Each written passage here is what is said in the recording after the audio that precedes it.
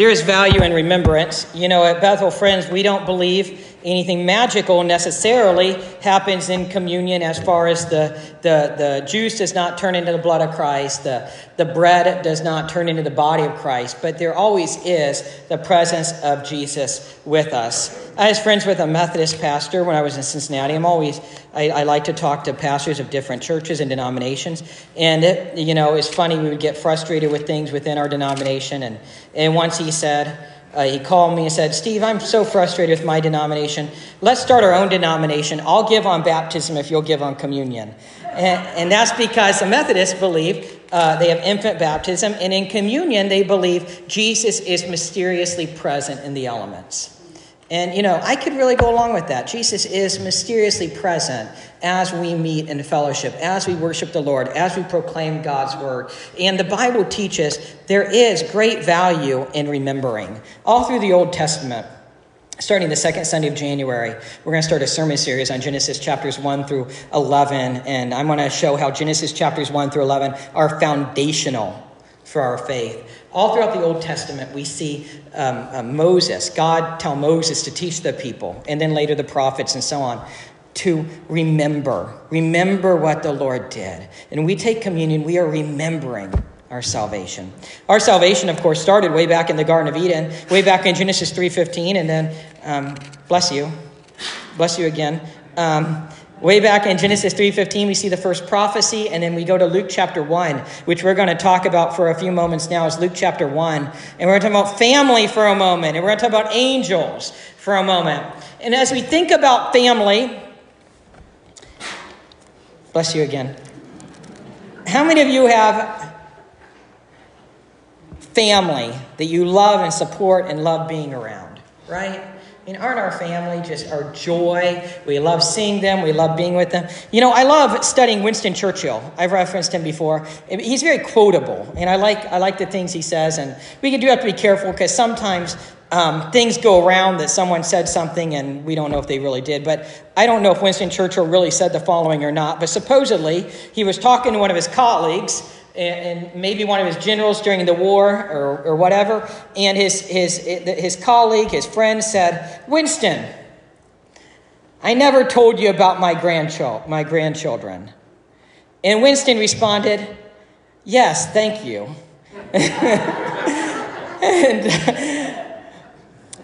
And I don't know, he had a funny sense of humor, but, children, grandchildren, nieces, nephews, friends, family, siblings, parents, grandparents, they're all so important to us.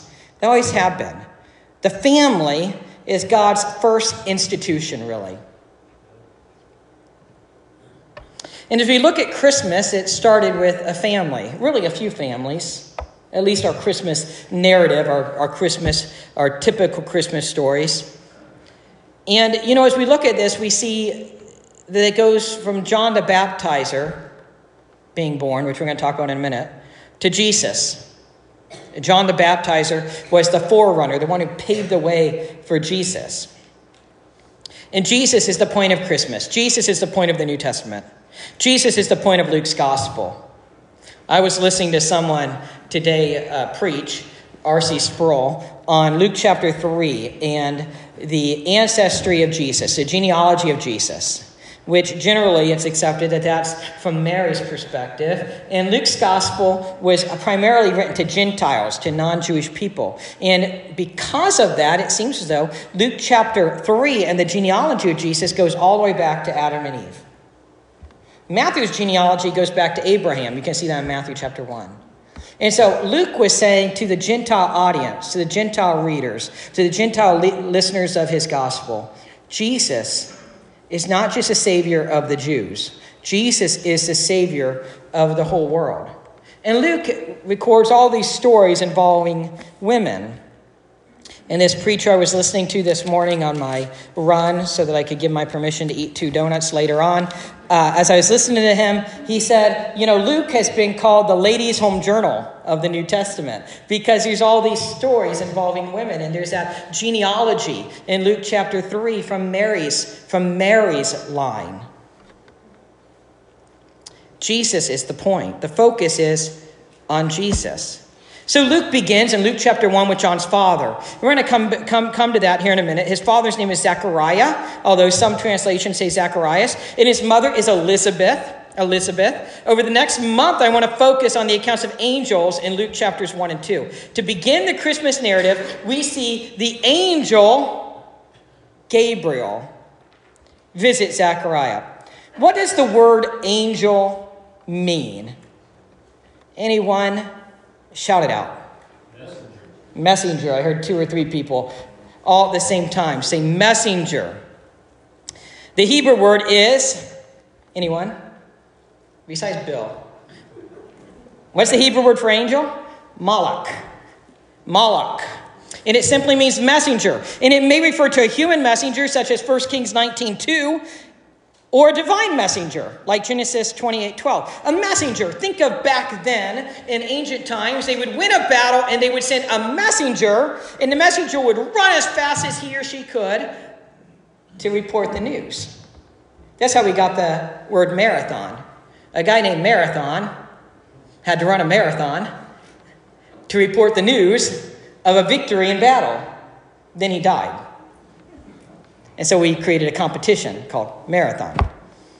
And people who are crazy do it. It was a messenger. The basic meaning of the word is one who is sent. One who is sent. As a divine messenger, an angel is a heavenly being charged by God with some commission. A heavenly being charged by God with some commission. They were also warriors. The angels would come. They were to be feared. And they had a certain commission, a certain divine message to carry out. When you have a divine message to carry it out, you do it, and you do it properly, and you communicate it in the proper way. The word malach is found 103 times in the Old Testament. The Greek word for angel is, anyone?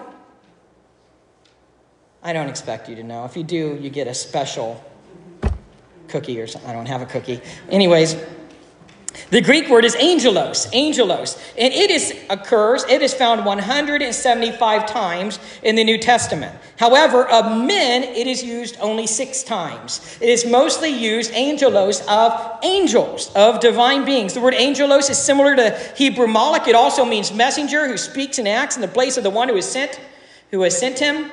God sent the angel Gabriel to announce his plans to Zechariah. This was because Zechariah and Elizabeth were older and they did not have children. Yet, God was going to allow Elizabeth to conceive and John the Baptizer would be born. John would prepare the way for Jesus. So my theme today is God sends Gabriel to announce his miraculous plan to Zechariah. God sends Gabriel to announce his miraculous plan to Zechariah. So if you're there in your Bibles or on your smartphone, if not, go to Luke 1, and we're going to read verses 5 through 25. We're going to read and talk about these 20 verses today. Next week, the children are going to give us the message, and they're going to do a fabulous job. And then in 2 weeks, we're going to talk about the angel visiting Mary, the mother of Jesus. So we're continuing with angels. But today, the very beginning is not about Mary, it's about Zechariah. So let's read this. In the days of Herod, king of Judea, there was a priest named Zechariah, of the division of Abijah. And he had a wife from the daughters of Aaron, and her name was Elizabeth. And they were both righteous before God, walking blamelessly in all the commandments and statutes of the Lord. But they had no child, because Elizabeth was barren, and both were advanced in years. Notice that. They're advanced in years, no child, but before that it says they were righteous before God. They were walking blamelessly.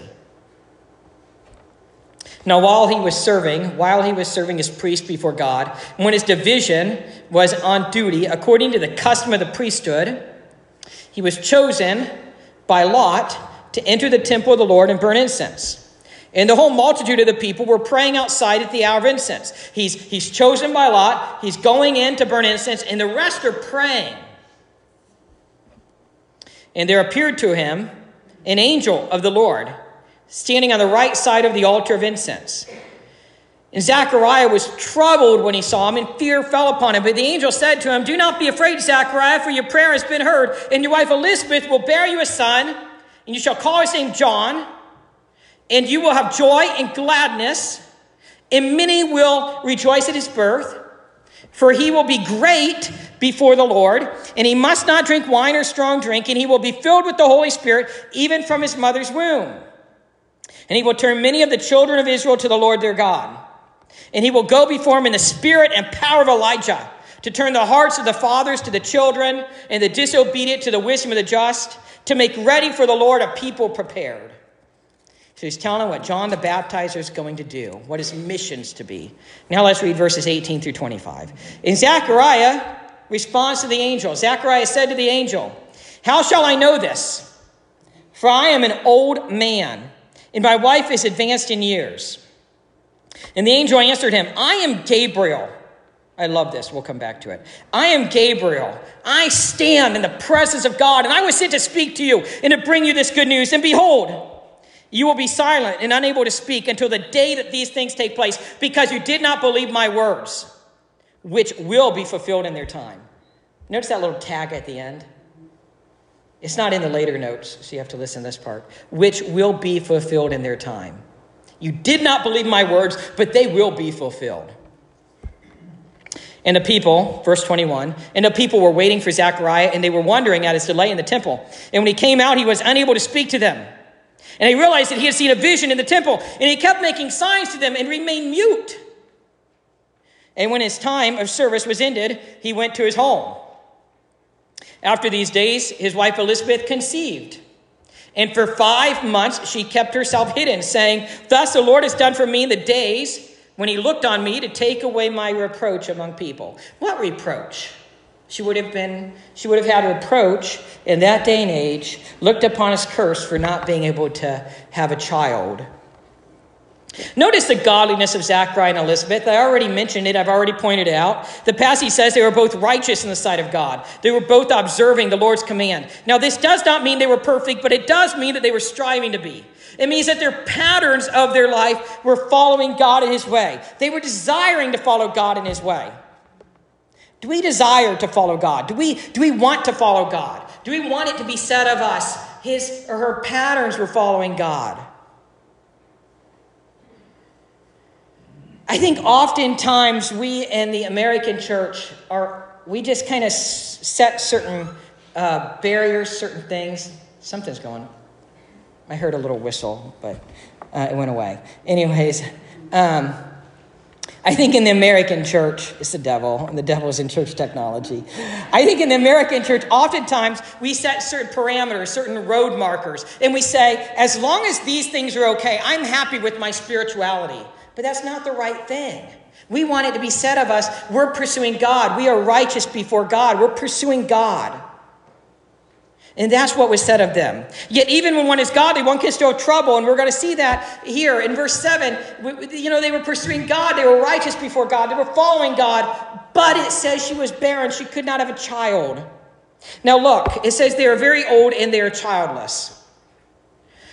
Not being able to bear children, as I said, was a very bad thing in that day. And it was quite a curse. Sometimes people may even think that this is the case because of some sin they've been involved in. But that was not the case for Elizabeth and Zechariah, because it had already said that they were righteous before God. They were following God. They're living godly lives. They're observing the Lord's commands. We know from context that this is about the Lord's commands. Zechariah and Elizabeth will be blessed for their trouble. They will eventually still have a child, and he is to be the forerunner of the Messiah. Messiah means anointed one. Jesus is Messiah Jesus. The Greek word is Christos, Christ. He is the Christ. And so he will be the forerunner for the Christ, the Messiah. In verses 8 through 17, we see that God answers prayer. So now as we look at the next few verses, we see that God does answer this situation. All through the Bible, we do learn that God controls the womb. We see way back in Genesis, Abraham and Sarah followed God, but they could not have a child until God's appointed time. And then Isaac, the child of promise. In 1 Samuel 1, we see Hannah. Hannah could not have a child, Hannah and Elkanah, until God provided the child. God controls the womb. And it's no different right here. So now we have Zechariah, who is the priest, and he is selected to go into the temple to burn incense. By the way, this was a high honor. I have read that there were as many as 13,000 priests in the Jewish system in that day. That's a lot. 13,000 priests. and they chose by lot, and the one priest chosen went into the temple to burn incense. I mean, imagine being one of 13,000. And you're just kind of wondering, am I going to get chosen? Because it's a high privilege, but they also went in with fear and trembling, lest they do this wrongfully, and God strikes them down. God is a holy God. Hebrews 13 says he's a consuming fire, and he's no one to be trifled with. And I do believe that many times we do trifle with him. Many times we do take our sin lightly. This was a high honor, and it was not to be taken lightly. But guess what?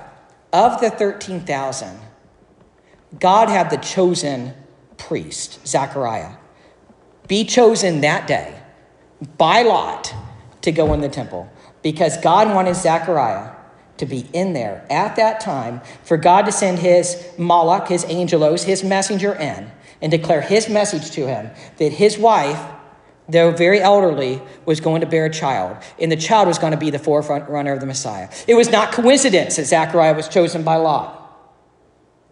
It was God who controlled that. Verse 10 shows that a whole multitude were outside praying while he was inside performing his priestly duty. I wonder, do we pray for the worship services? That's what they're doing. There's a whole multitude. He's in there doing the priestly duty, and there's a whole multitude outside praying. What are they praying for?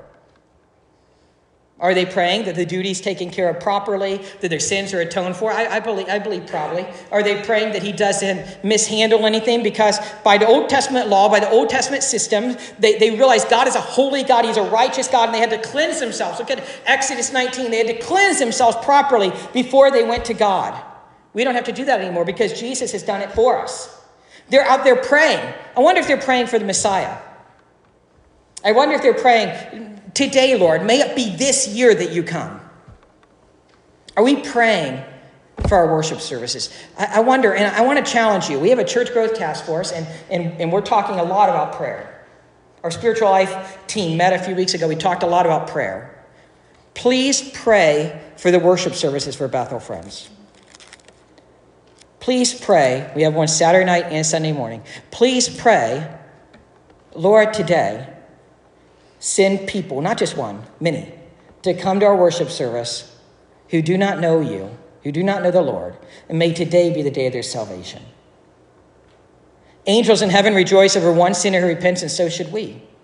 Pray that happens. Pray that at the worship services, we worship God in spirit and truth. Pray that the worship services, people are rededicating their life to him. That people who are just believers, fans on the sidelines, but not really making Jesus Lord of their life would repent of that. And pray that God, the Holy Spirit, is working in you in the worship services too. And certainly for me, as I declare God's word, and for our worship team as they lead. Pray for our ministries at Bethel Friends, the youth, the children, the technology, everything, the outreach, everything. Be in prayer, please. That's what we see here. They are outside praying. Don't look at that verse and just skim over it. That is powerful. They are outside praying. We could have a whole sermon just on that verse. They are outside praying as Zechariah is in there doing the Lord's work.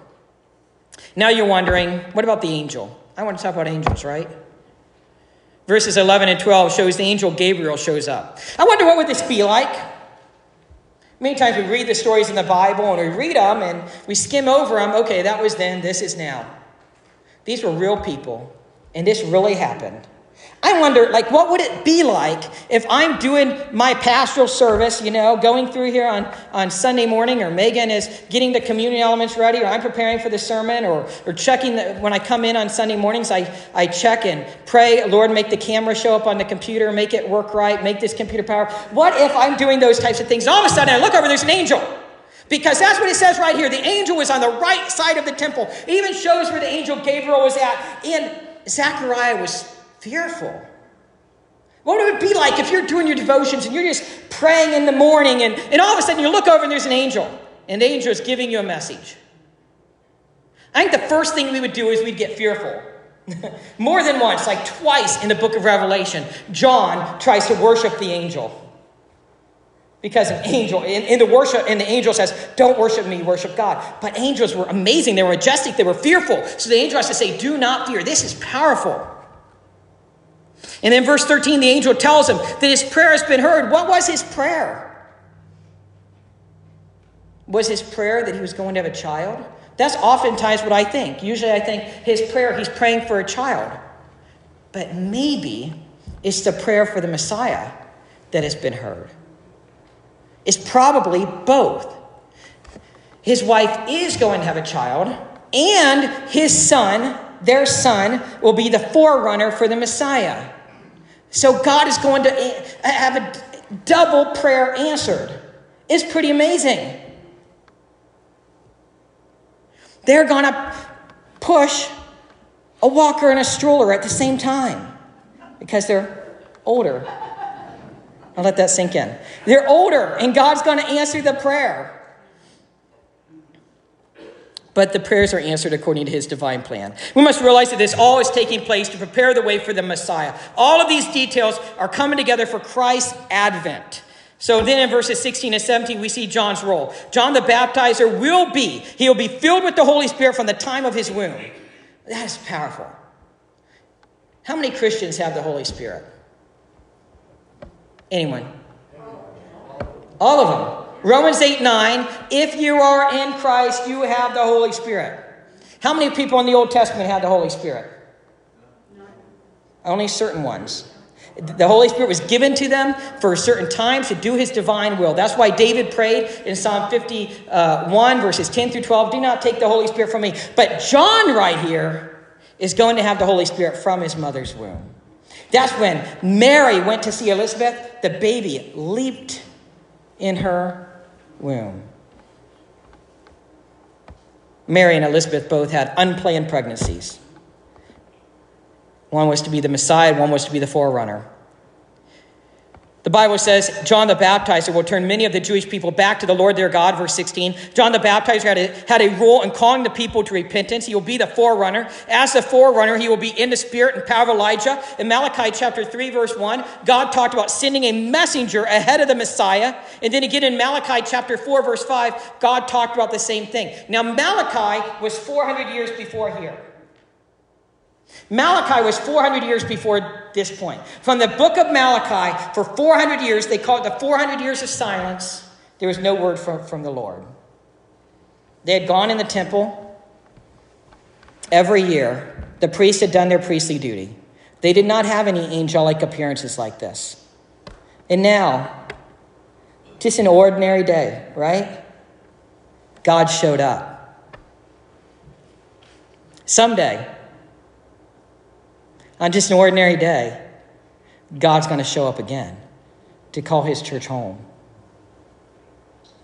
Joy to the World, one of my favorite Christmas songs, was written about the second coming of Jesus. Are you praying like the people there, like John the Baptizer's father, Zechariah, for the Lord to not only save people here, but to come again? This is all happening to prepare the way for the Messiah. But notice that Zechariah had unbelief. In verse 18, Zechariah asks how this is going to happen. He's old. His wife is advanced in years. And R.C. Sproul says, it's like Zacharias says, you got the wrong address, Mr. Angel. No, the angel knew the right address, right? Then look at verse 19. Gabriel says, I am Gabriel. I stand in the presence of God, and I was sent to speak to you and to bring you this good news. These people were human. They had doubts. They had fears. And the Bible does not gloss over these issues. That's a proof of the authenticity of the scriptures. If man was to just write this and make this up, we would skip that part, wouldn't we? I mean, Zechariah has an angel standing right next to him, and he still asks how this is going to happen. How does he ask? There's an angel right next to him. I've never encountered an angel like that. Not like that. I've never actually known that there was an angel next to me. You would think when you have this angelic being right next to you, you don't ask questions, you just obey. But he was human. No different than you and me, except that he followed the Lord. And the Lord chose to declare what he was going to do and bringing in the forerunner to the Messiah, accomplishing his plan of redemption during that time. God will still use us in our unbelief. There's no excuse for unbelief, but it's a reminder, God will use us in our unbelief. God has not given up on any of us, and God has big plans. God sent Gabriel to announce his plans. Prior to this, there was the 400 years of silence, as I mentioned. From the time of Malachi until this passage, there was 400 years without special revelation from God. How many of you like waiting on things? How many of you like even waiting 5 minutes? I mean, imagine they waited 400 years without a word from the Lord. Del Tuckett, the author and speaker of the Truth Project, compares this to an Apollo 13 incident. On the evening of April 13th, when the crew was 200,000 miles away from Earth and closing in on the moon, mission controller Cy Leibergott saw a low-pressure warning signal on a hydrogen tank in Odyssey. Alarm lights lit up in Odyssey and in mission control as oxygen pressure fell and power disappeared. The crew notified mission control with, "Houston, we've had a problem." For re-entry to the Earth's atmosphere, there would be a blackout period lasting a few minutes. During the silence, mission control petitioned, "Apollo 13, this is Houston. Do you read me?" Del Tuckett comments, the Apollo 13 blackout lasted only a few minutes. And then they were okay. Unless it was a government cover-up, which I don't mean to plant ideas in your head. They were okay. It only lasted a few minutes. Imagine 400 years of silence. Then the silence was broken. At the right time, God brought forth his son, born of a woman, and fulfilled all the promises and the prophecies. For unto us a child is born, to us a son is given, and the government shall be upon his shoulders, and his name shall be called Wonderful, Counselor, Mighty God, Everlasting Father, Prince of Peace. Let's pray. Oh, Lord God, we thank you so much for sending your son, Jesus, our Redeemer, into the world, that by his stripes, by his wounds, we are healed. Lord God, we worship you. We celebrate the gospel. We celebrate today. Lord God, if there's anyone here who has not surrendered their life to you as Lord and Savior, maybe you are pricking their heart today.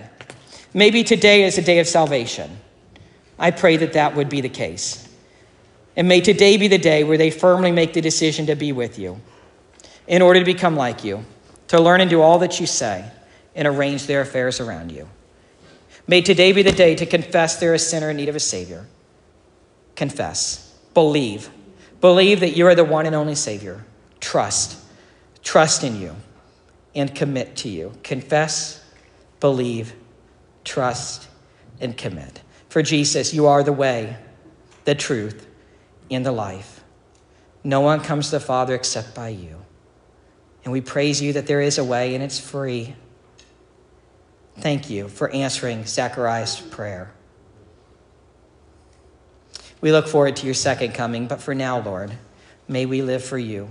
May we walk with you, knowing that we are never alone, for the Holy Spirit is with us. In Jesus' name, amen. We're going to conclude with He is Our Peace, if you're able to stand with us.